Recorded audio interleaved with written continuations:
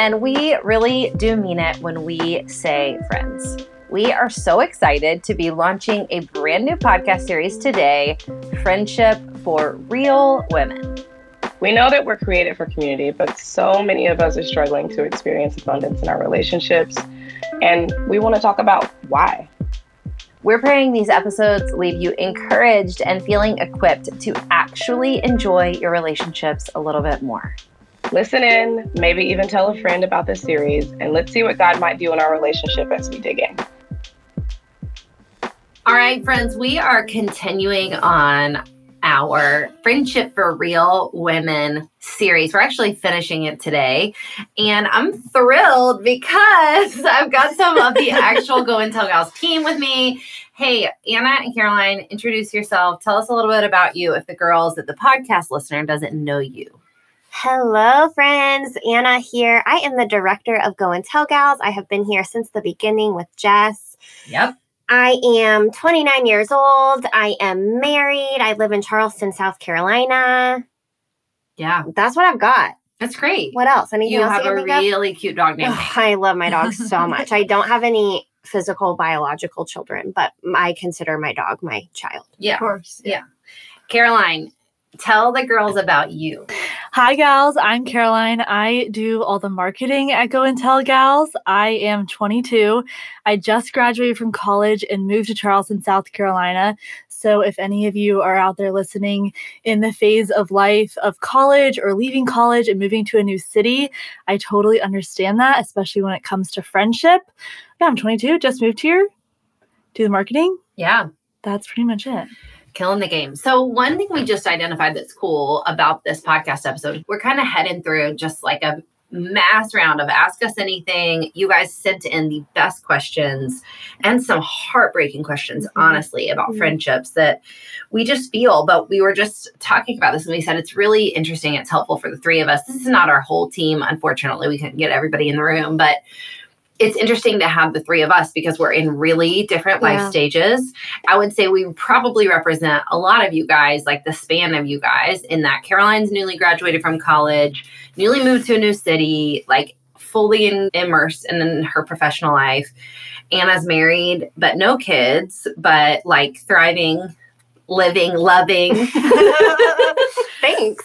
But in a whole new season of friendship too, in a lot of ways, like post-COVID, et cetera, all the things. And I'm an almost 40-year-old mom of 4 and multiple teenagers. And so that comes with a really interesting set of challenges. Mm-hmm. So you guys sent in the best questions, and I'm going to specifically hit some of the specific questions, but I want to tell you that we noticed the theme, all of them kind of fall under one of these 6 struggles.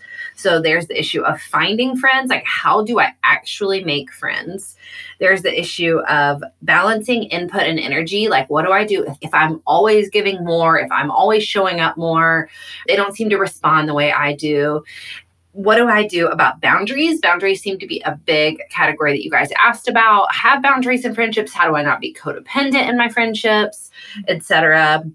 Moving on from that, there was this whole category of like a lack of depth or even life-giving friendships, which I think we hear a lot around Go and Tell Gals. And we're reminded of a lot that what we have even in our online community is not normal for most people. Moving on from that, there's the issue of hurt, pain, and betrayal. And then how to actually let friendships go and say goodbye when it's time. So maybe let's start, obviously, with how do you make new friends? Caroline, I want to ask you because you are actually like brand new to Charleston. How have you made new friends? What does it look like here for you?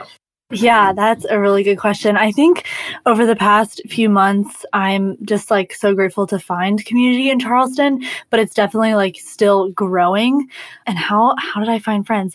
Really, it like came down to like sending Instagram DMs, like asking to be in group me's. Say that again. Come on. Literally, like my friendships have come down to like, hi, I see you're in Charleston. My name is Caroline. Can we hang out? Yep. Or, okay, I'm going to show up to this Bible study and I'm going to feel really weird about it. And I'm going to like have to ask the Holy Spirit in the car to give me the bravery to walk in by myself. But we just have to do it. Yeah. And showing up in that way. And also remembering that friendship is not my identity. my friendships are not my identity. My community isn't my identity, but it is a space that can be like a fruit of my identity and trying to show up and love people there. But really like sending the Instagram DMs, reaching out, feeling awkward really is what led to friendships. And piggybacking on that, Caroline, something that like I have seen like you do so well in friendships is saying yes. Mm-hmm. So, I mean, I feel like a lot of us we have busy lives. We have a lot going on. It's so easy to say no to things. Mm-hmm. And I feel like your first like 3 months here, every single night in the office, you like had plans that night. You were going to a different dinner or a different Bible study or like meeting a new group of people. Yeah. And I was like, oh my gosh, that's exhausting. How are you doing that? But it's because you were so intentional to want to build community that you just said yes to the opportunities in front of you. And I think so often we can get caught up in like the practicality or the convenience of it. And like, it's never going to feel super convenient if you want to build like an intentional community, but it just comes down to like making the time for it and saying yes and prioritizing it. And you've done that so well. And I think it seems to have paid off. Yeah. I'd also like to say that in those times that I did say yes to something and I went to that dinner, it wasn't always like the best dinner. It wasn't always the best Bible study. That's good. But it's still worth it to put yourself out there. Yeah. That's really good. Here's one thing I want to say to that, because we always try to normalize this as church planters, as people who started a church. We call them MBN, must be nice. Like one of the must be nice comments I get a lot on social media is like, must be nice. You have so many awesome people in your life. Must be nice. You have all these really life-giving women. And I don't mean this snarkily at all, because God is kind. And I'm so thankful for the women we have around us. But I try to normalize and say like, hey, just as an FYI, church planting means that you spend many years of your life being the one to initiate everything. Yeah. Like, do you want to come to my thing? Do you want to come to my thing? On top of that, I'm a small business owner. So I'm like, do you want to be on my team? Do you want to do this thing for me? Do you want to go towards this stream in my life? Do you want to like, it's a lot of invitation, which is really, really, really vulnerable, honestly. And there were years where we were consistently inviting people, even to the degree where it feels like you're inviting people to church on Sunday. Like, you know, that invitation is standing. There would be years where I wouldn't be invited to parties. I would still be like, do you want to come to my Bible study? Do you want to lead in this women's ministry with me? Do you want to do this thing with me? And I say just to normalize like invitation and saying yes really is so much of it. And there's no getting around it. Like there's just no getting around it. You have to put yourself out there and it is vulnerable and it is terrifying. But on the back end of that, the other piece that I really want to like just air out for everyone is, you know, we could say this till we're blue in the face. And this actually, I want to hit, this one is actually like a legit question that came in. It said, it feels like everybody already has their people. How do I find my people? And we've talked about this in the past episodes of this series where we've said, hey, this is a lie from the enemy. Every woman feels like she doesn't have good friends. It's not true. Every woman feels like they're the ones without the like squad. And that's not true. But I do want to say the piece that you can't see on social media is that for me, I don't even slightly feel like I'm settling, but I will say that I have had to crush the idea of a friend that is like perfectly and uniquely created for me in every way. Like there is not a friend who like loves to read the Bible the exact way I love to read the Bible and has the exact same age kids that I do. And we like to go on the exact same kind of vacations and we communicate in the exact same way. And we like shop at that's not it. So instead there's little pieces of different friends that light me up. But I'm not expecting one of them to like be my end all be all.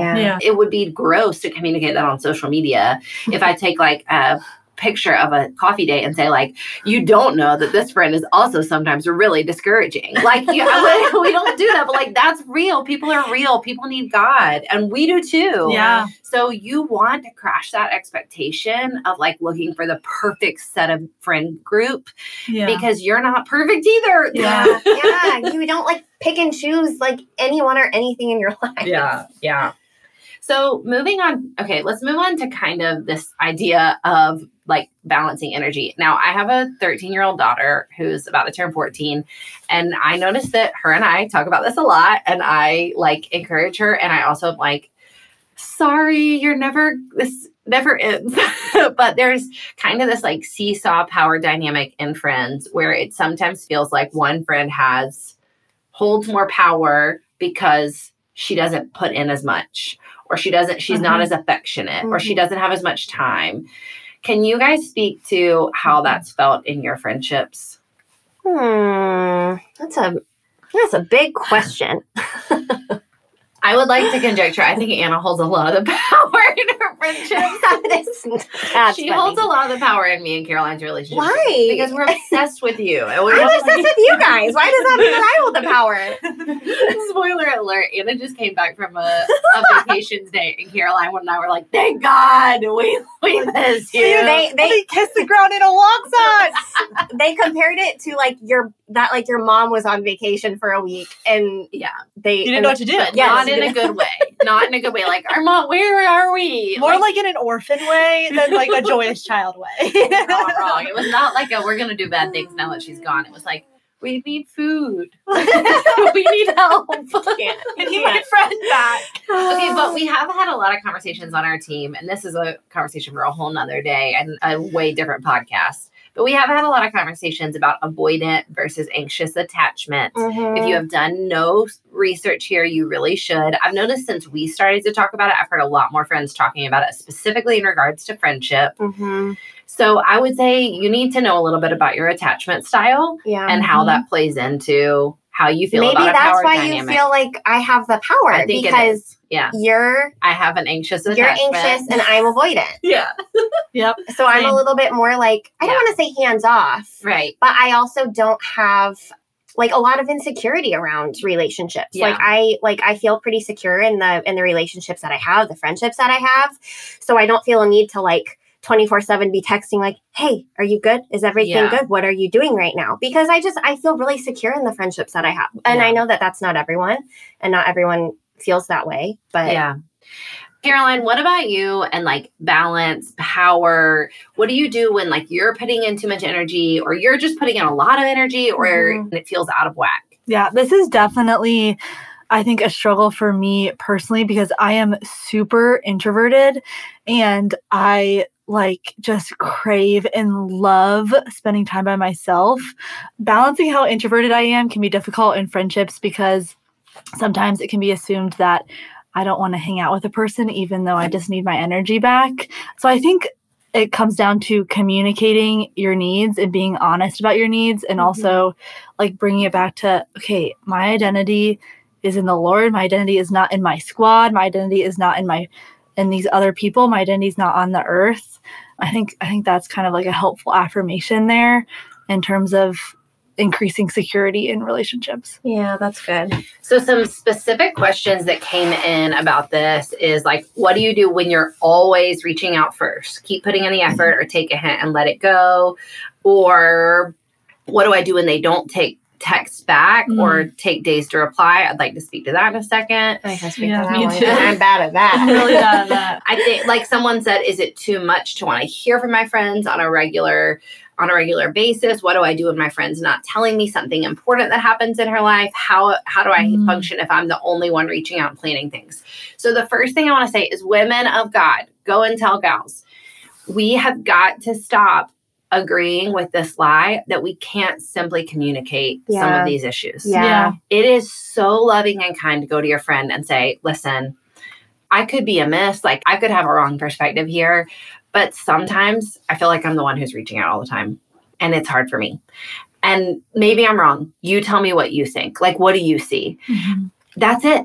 It's as simple as saying like, hey, I'm not trying to be needy, but like, I've had a really hard few weeks and I've been trying to check in on you, and I kind of need you to check in on me.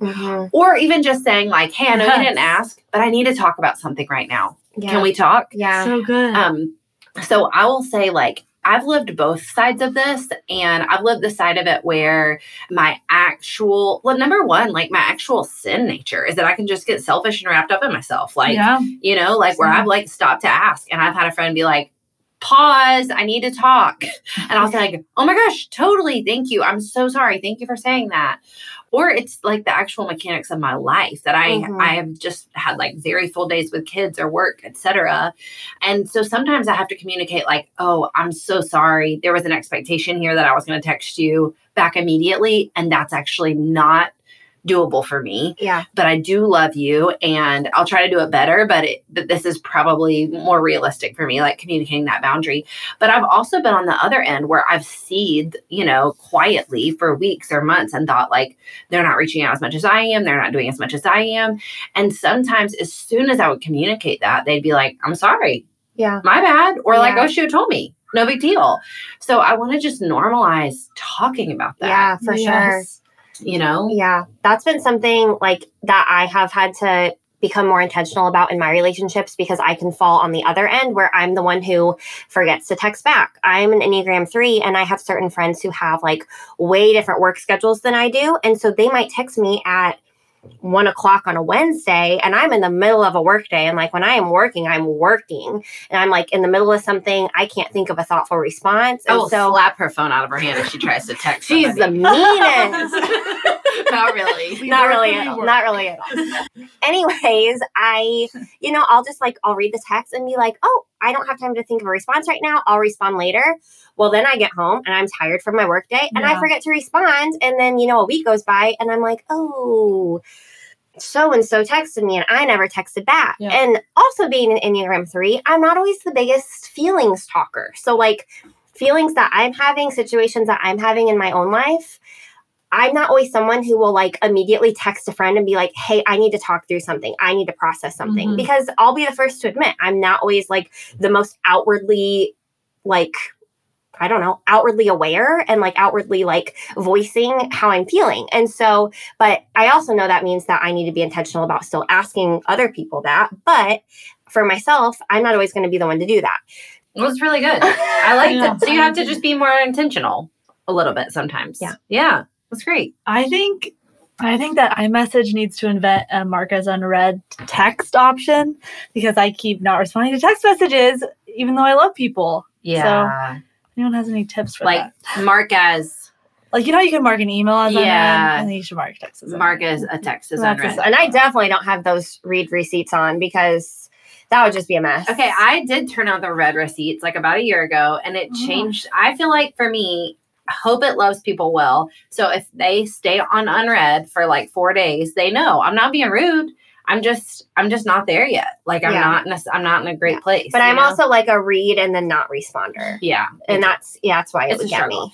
Okay. So I think I've said this probably on the podcast 10 times. I'll say it until you guys tell me to stop. No one's told me to stop. I have a blog post on my website about it. Texting. Here's my 1 minute diatribe. You do not have to consent to the cultural rule that says you text back within 10 minutes. You just don't have to. Yeah. Just because our phones have the capability to do something does not mean that is good, healthy, natural, or doable for our souls. I can't do it. I won't do it. I can't. And I really won't apologize anymore. Like this was recently, I was in a group of women and one of them brought up like me not texting back. And a few of them kind of started to rip on me about it. And they were like, oh yeah. And I was like, I actually like, they were kidding and I made it way too serious, but I was like, I'm not sorry. And you cannot make me feel bad. Yeah. It is who decided that all of a sudden we have to be completely accessible 24 hours a day? That's not healthy for anybody. I'm not loving you well. I'm not loving the person I'm with well. I'm not loving my business well. I'm not loving my kids well. No, thank you. So I don't know if anybody needs to hear that. Now, that being said, it is loving to communicate that to people sometimes. To say like, hey, just once you're in friendship with me, here's what you should know. I actually made a new friend recently who she not only asked me like what my boundaries were with texting. She said, I don't want to text you too much. Like, what are your boundaries with texting? It's such a healthy question to ask. So healthy. But then she also asked me, I want to know what day your Sabbath is. And she said, I haven't ever heard you talk about it. I would just like to know what day is your day off. And I don't want to like bother you on your Sabbath. Wow. And I was able to say to her like, well, great news. You're not going to bother me because my phone is off on my Sabbath. So like, you're never going to bother me. I just won't know. And if there's an emergency, you'll know how to get in touch with me. Somebody always knows how to get in touch with me. But yeah, that is the boundary for me. Yeah. Okay. Let's talk a little bit about boundaries. And I want to, within boundaries, I want to like even kind of piggyback off what we're talking about, like managing our own expectations and loving other people's expectations well too, you know, not like living into them. But in your particular season, have you like wrestled at all with boundaries in friendships? Is that a part? I feel like it's definitely a huge part of my friendships, but I don't know if that's like an older lady thing. I feel like for me, boundaries were a bigger thing. Like, honestly, Caroline, I'm curious to hear what you say, because I feel like when I was in college and like just out of college was when I felt like I had a lot of like boundary struggles in my relationships. I feel like right now, a lot of my relationships are in a pretty healthy place. And I think that honestly might be partially because like most of my friends are married, have either part or full-time jobs outside of the home. A lot of them now have like kids. So, you know, we all kind of have our own things going on that we're able to know that like we have really solid other life things happening besides just our friendships and relationships, where I feel like college is a time where like your friends are your life. Yeah. So I would love to hear if you have thoughts on that. Yeah, I think I definitely agree with you, Anna, that perhaps boundaries in friendships are a little bit more of an, in quotes, adult thing. Yeah. Because especially like at this stage out when you first graduate from college and move to a new city, kind of like I have, it's like you want to say yes and you want to put yourself out there, but you also want to balance that with like, okay, I'm a human and I have limits and I like need to take a break and this is too much. So balancing that, and I think learning most of all that setting a boundary, like saying like, actually, like I like can't go out tonight. I need to like go home and maybe like do my laundry, or I can't go out tonight. I need to like go home and go to bed early. Setting a boundary like that, or I can only call you at this time because I'm busy at other times, especially as life changes after you graduate from college schedule to real life. That's also in quotes schedule. Setting that boundary is not equal to disappointing someone. Yeah. And like you really do like teach people and communicate to people how they are supposed to love you and you want to love them, or you are available to love them in that way. Hey gals, Kinsley here from Team Go and Tell Gals. As we are talking about friendship, we want to share with you about our Go and Tell Gals Facebook community group. It's different than our usual Facebook page because we have space for connections and conversations to help women on mission move forward. Join us for live coaching, the latest merch deals, and posts from our team and the Go and Tell Gals community. If you are seeking community and interested in connecting with women from all over, join the Go and Tell Gals community on Facebook. Join with the link in the show notes. We can't wait to talk to you more about friendship with you in this group. We talk a little bit about boundaries in our e-course, Rhythms of Worship and Work. I can't suggest it enough. It's always available on our website. But one thing we share in there, just I'll give you a snippet of, is the reminder that boundaries are not offensive, they are defensive. Yeah. So people, and that language is important because it's real. So when something is offensive, that means you're like moving into someone else's territory. You are hurting them. You're like taking ground against them. When something is defensive, you are protecting what you have. Yeah. And so we often think as boundaries as offensive, like this is hurtful to someone else, or this is, but it's not. It's about protecting your soul, protecting your time, protecting what God's given you to steward. Yes. Now, that being said, it's also really important, therefore, to respect and understand people's boundaries and love them well in them. And so I think a lot of times what we experience in friendship as rejection is actually just somebody else's boundaries. Yeah. You know, like it's not rejection. Yeah. Like it actually might be a boundary for them. So get curious about that and say, like, instead of writing a whole story about how they don't love you well, or how they haven't taken care of you, or how they dismissed you, like get curious about, like, is that actually just a boundary of they're taking care of something in their life, and be willing to ask them about it. Yeah. Have a conversation about it. Yeah. But I think this is also a place where language really matters too. Again, like going back to the texting conversation, if a boundary is not sinful, in the name of Jesus, do not apologize for it, because you're inviting in this idea that it is offensive. Yeah. And it's not. So don't say like, oh, I'm so sorry. I just actually have to get my work done today. Like, do not apologize for getting your work done. For making a living for yourself. Like, oh, goodness gracious, I'm just so sorry, but I cannot come to your thing because I have, like, my kids need blah, blah, blah. Like, just say like, oh, bummer, wish I could make it, but I'll be here. Don't apologize for things that aren't sinful. So that being said, one of the best things my therapist has helped me realize is that also sometimes, while it's really helpful to communicate boundaries, sometimes it's helpful to just live into them and people like pick up on them. So the thing is, you do actually have to stick to them. I will say at 37 with 4 kids and a business and a church, boundaries are a big part of my friendship and a big part of my friendships. And I feel like both of you know, it's like something I'm a little sensitive about that I wish I was a lot more free, but I'm not. Like, I'm just not. And even to the degree of a lot of questions we got, and this is kind of our next area, so we'll open this door, but a lot of questions we got about like, what do I do if my friendships aren't life-giving? What if I do if they're not speaking life? Like, I would say even emotional and spiritual boundaries for me, like kind of a hard trap door goes down. And so if I'm around people who are super gossipy or who are very negative or who I'd like for specifically like pick on me. I do not like to be picked on. Like do not handle it well. I do not like it. Like a trap door goes down and I'm like, okay, boundary set. I'll still love you. I still hope God's best for you, but I'm not going to let you into the most tender parts of my life because that is not helpful for me. And I think there are seasons to communicate that. If someone is like, hey, what happened here? I think it is actually, this is another question we got over and over and over again. Like, what do I do if someone's ghosted me? I think it can be really helpful to say, like, did something happen here? You know, did something go wrong? And then that's their responsibility to either communicate it with you or not. But all that being said, like even my emotional, spiritual boundaries are pretty intentional right now. And I wish I could just be more easy breezy. We all say we are not breezy. The only thing breezy about us is our dresses. We like to say. I wish I could be more easy breezy. I wish I could go to brunch and I actually don't wish I could go to brunch and gossip. Like that actually sounds like a nightmare. Like go to brunch, like on a whim. I have like, but sometimes it is hard to not be able to make a ton of new friendships when you realize like, oh, that person is actually like very harsh, or you know what I'm saying?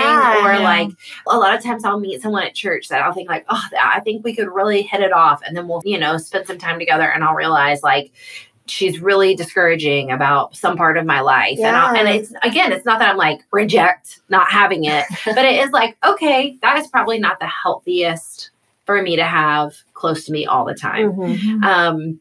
And that's just honest, so what do you do if you are in a relationship, or I would say even probably more typical for a lot of our listeners, let's say you're in an entire friend group and it is not as life-giving in certain areas as you hope. What do you do? Have y'all ever experienced this? Yeah, that is definitely a big one. So stealing your line, Jess always says that we are thermostats, not thermometers. So we set the temperature, we don't take the temperature. And that's easier said than done. Yeah. And for sure.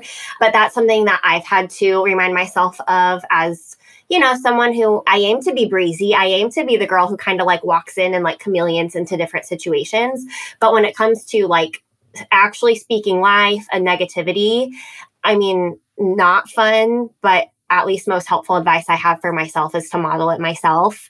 And so to not feed into the negative conversation, even when that's the easy thing to do, or honestly, sometimes that's what feels good. Like it can feel good to vent. It can feel good to like, air that out, but that is never going to be the life-giving thing in the long run. And it's only going to continue to fuel that friend or that friendship to act that way. So if you are able to, take a step back, and when you enter a conversation, if you're able to be the one who starts setting the temperature, and it doesn't have to be in like a holier than thou situation or like way of like, oh guys, we shouldn't be talking this way. We don't shit on people, but I mean, ways that you can just like turn the conversation and turn it into like a joke, and then like bring up something that's actually life-giving or something, just to start to like get the conversation moving in a more positive direction instead of breeding negativity. Yeah, Anna, that is so good. I would say a way that I have kind of tactically acted in this way is just by asking a question instead of doing the holier than thou. Like, and a way to veer a ship in a conversation is like, ask a question like, well, what did you love about your day? Or what are you looking forward to in the next year? Just like asking these positive questions are a really easy and like loving way to lead a conversation in a friend group in a better direction. So I found that really helpful, one. And the second thing I found super helpful is another one of Jess's lines is like remembering that we are not the hero, that I can actually, if a friend group is not life-giving, if they are not living the lifestyle that I want to live, I don't have to save them. Yeah. I don't have to fix them. Yeah. It's not my job to like give them time in hopes that I would be their hero, because I'm not their hero. Yeah. And therefore, like, I can set boundaries and still hope God's best for them and still love them in that way.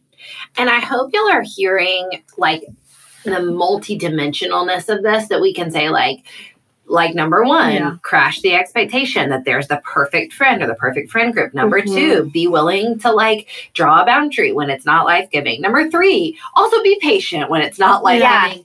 And the answer is, if you're wondering like, okay, well, how do I know when? Here's the great news.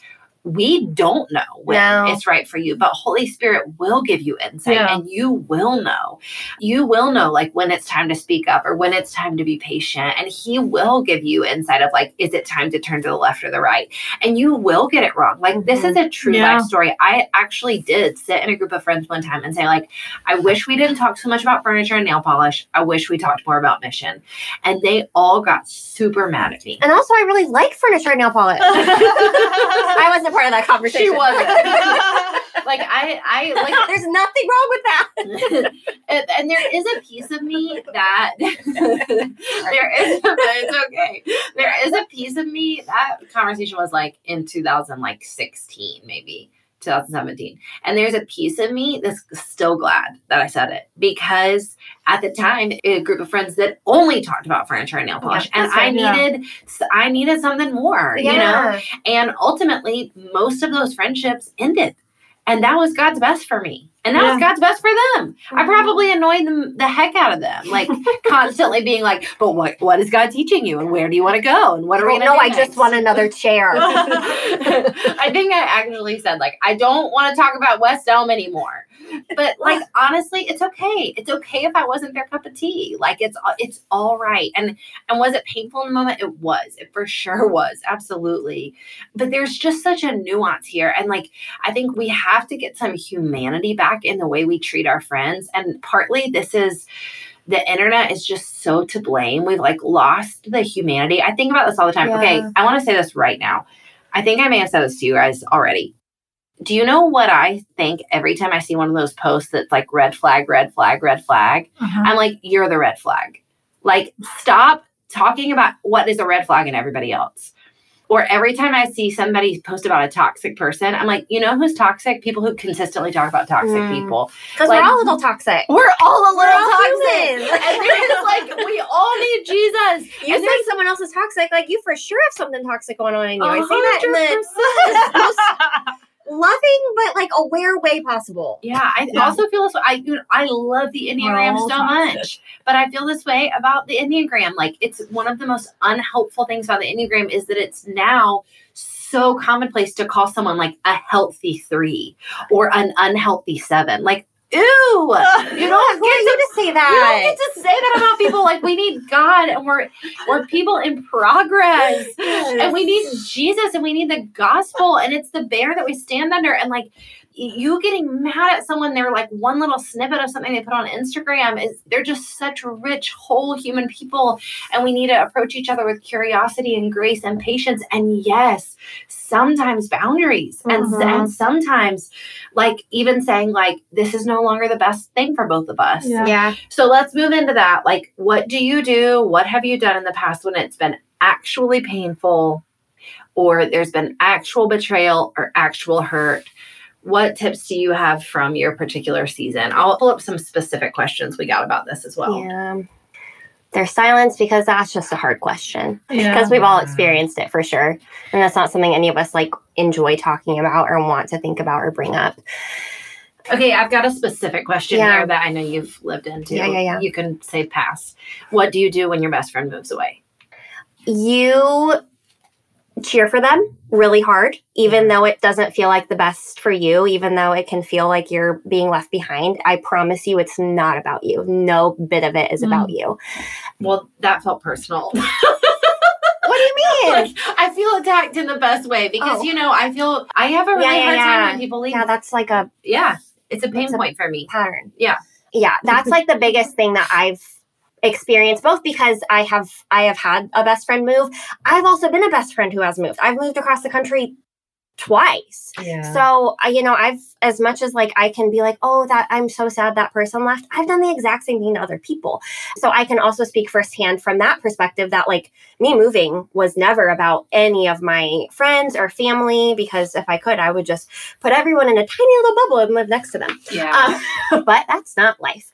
So I would just say, as hard as it is, just be their cheerleader, because it is not, it's not easy to move. It's not easy to be the one who's, selling their house and finding a new place to live and packing up all their stuff and moving across the country and finding a new job. That is like the world's most stressful situation to be in. So you could make it about you, or you could just be there for them and let them know that you're there for them and do nice things for them. Send them like a housewarming gift, send them a DoorDash gift card so that when they've packed up their entire kitchen, they can like order a meal, just little things that show them that you're still there, and to be intentional. Because also, like, we do, as we're talking about technology, we do live in the day and age of technology where it is so possible to maintain really great friendships from afar.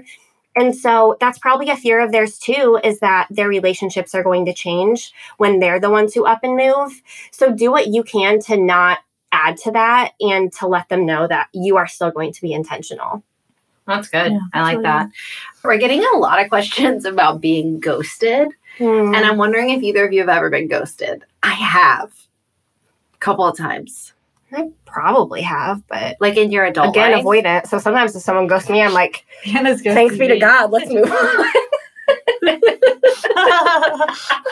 We're going to talk about that later. No, it's real. It's real. I've been ghosted twice in my adult friendship life.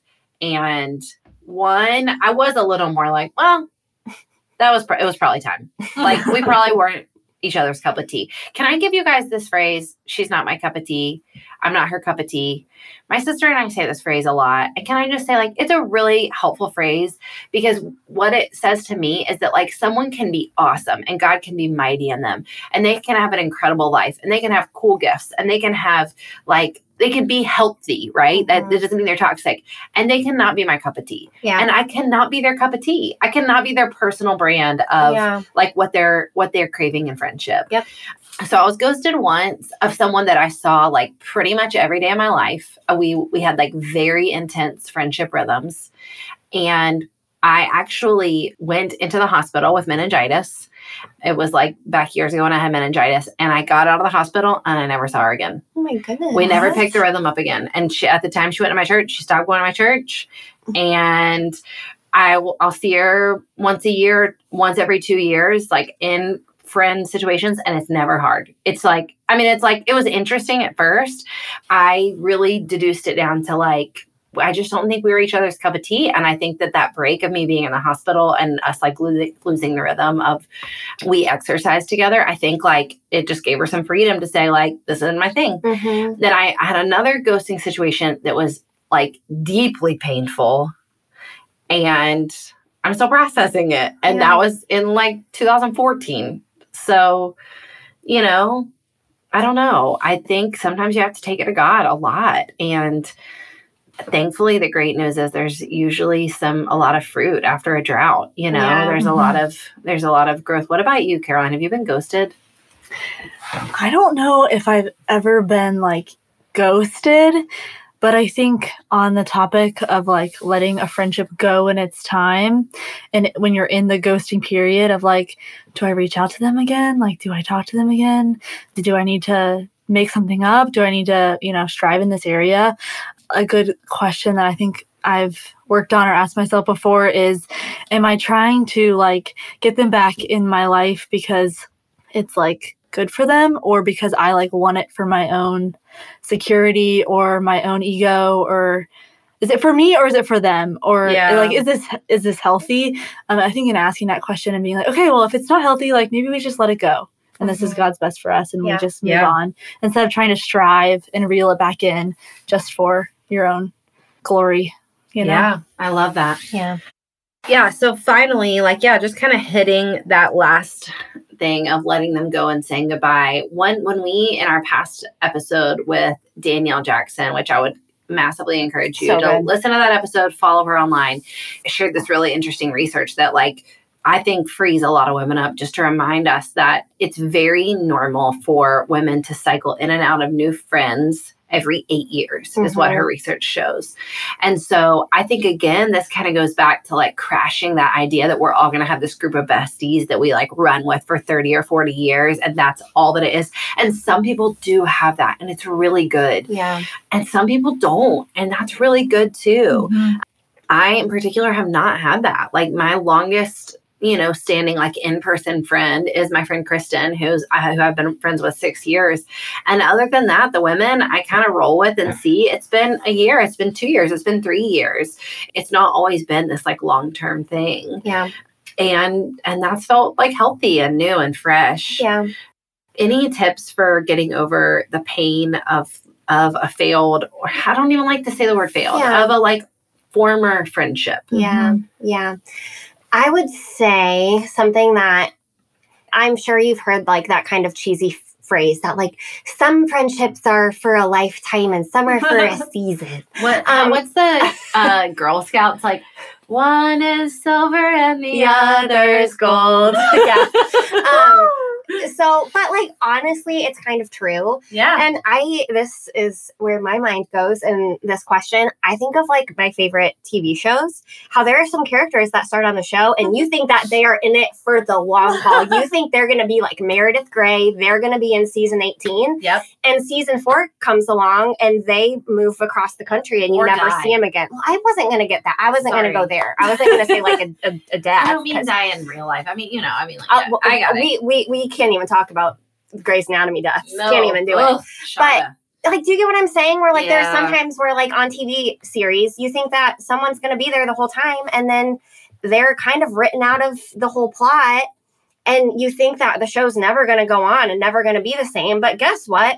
A bomb new doctor joins the crew, and it's still great, and it's still kicking 17 years later.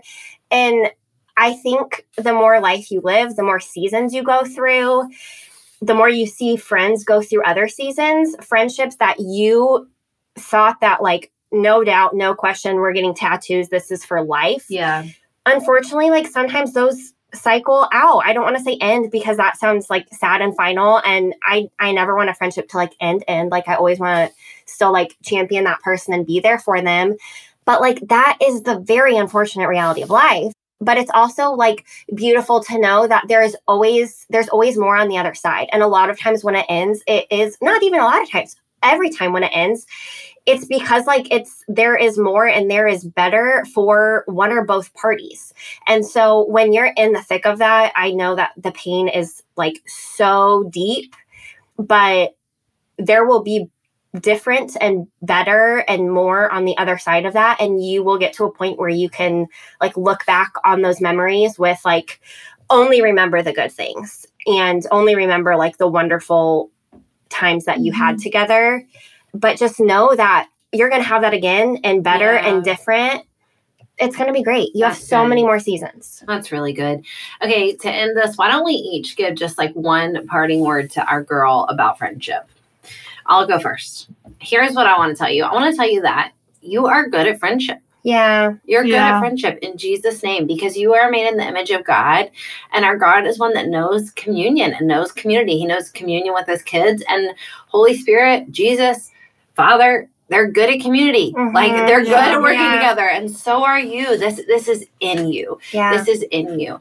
And so whether you are like building something from nothing, whether you're turning a ship around that may be going the wrong direction, whether you're healing from something hard and pressing into the new, this is in you. And we absolutely believe God is mighty in you and in your friendships. Yeah. I would say to always expect the best in people. It's easy to, in a friendship, whether it's a friendship that you've had for years or maybe it's a new friendship, like we were talking about, it's easy to kind of like pinpoint and pick out the good and the bad, or to see an unanswered text or a declined invitation and get mad or make it about you or make it personal. But I would just invite you to not do that, to just always expect the best in other people like you would want them to do for you. So good. I would say that friendship takes time. Yeah. I think a lot of what we see now with like instantaneous internet everything, friendship takes time, and real friendship takes time, and honest communication and curiosity and grace. And Jesus is really good at that, and he can give us the power to be good at it too. Yeah. So good. I'm so thankful for you guys as friends and coworkers. So fun. And listen, you guys are going to love our next podcast series. We're talking about finishing 2021 well and starting 2022 strong. Yes. Tune in for that. We love you. God is mighty in you. Bye, friends. Bye. Friends, thank you so much for joining us today. We are grateful that you were able to listen in. If you loved this episode, would you do us a favor and leave a review so other friends can find this episode? We pray it encouraged you and left you feeling equipped to run on mission right where you're at. We're super grateful for you, and we will see you next week.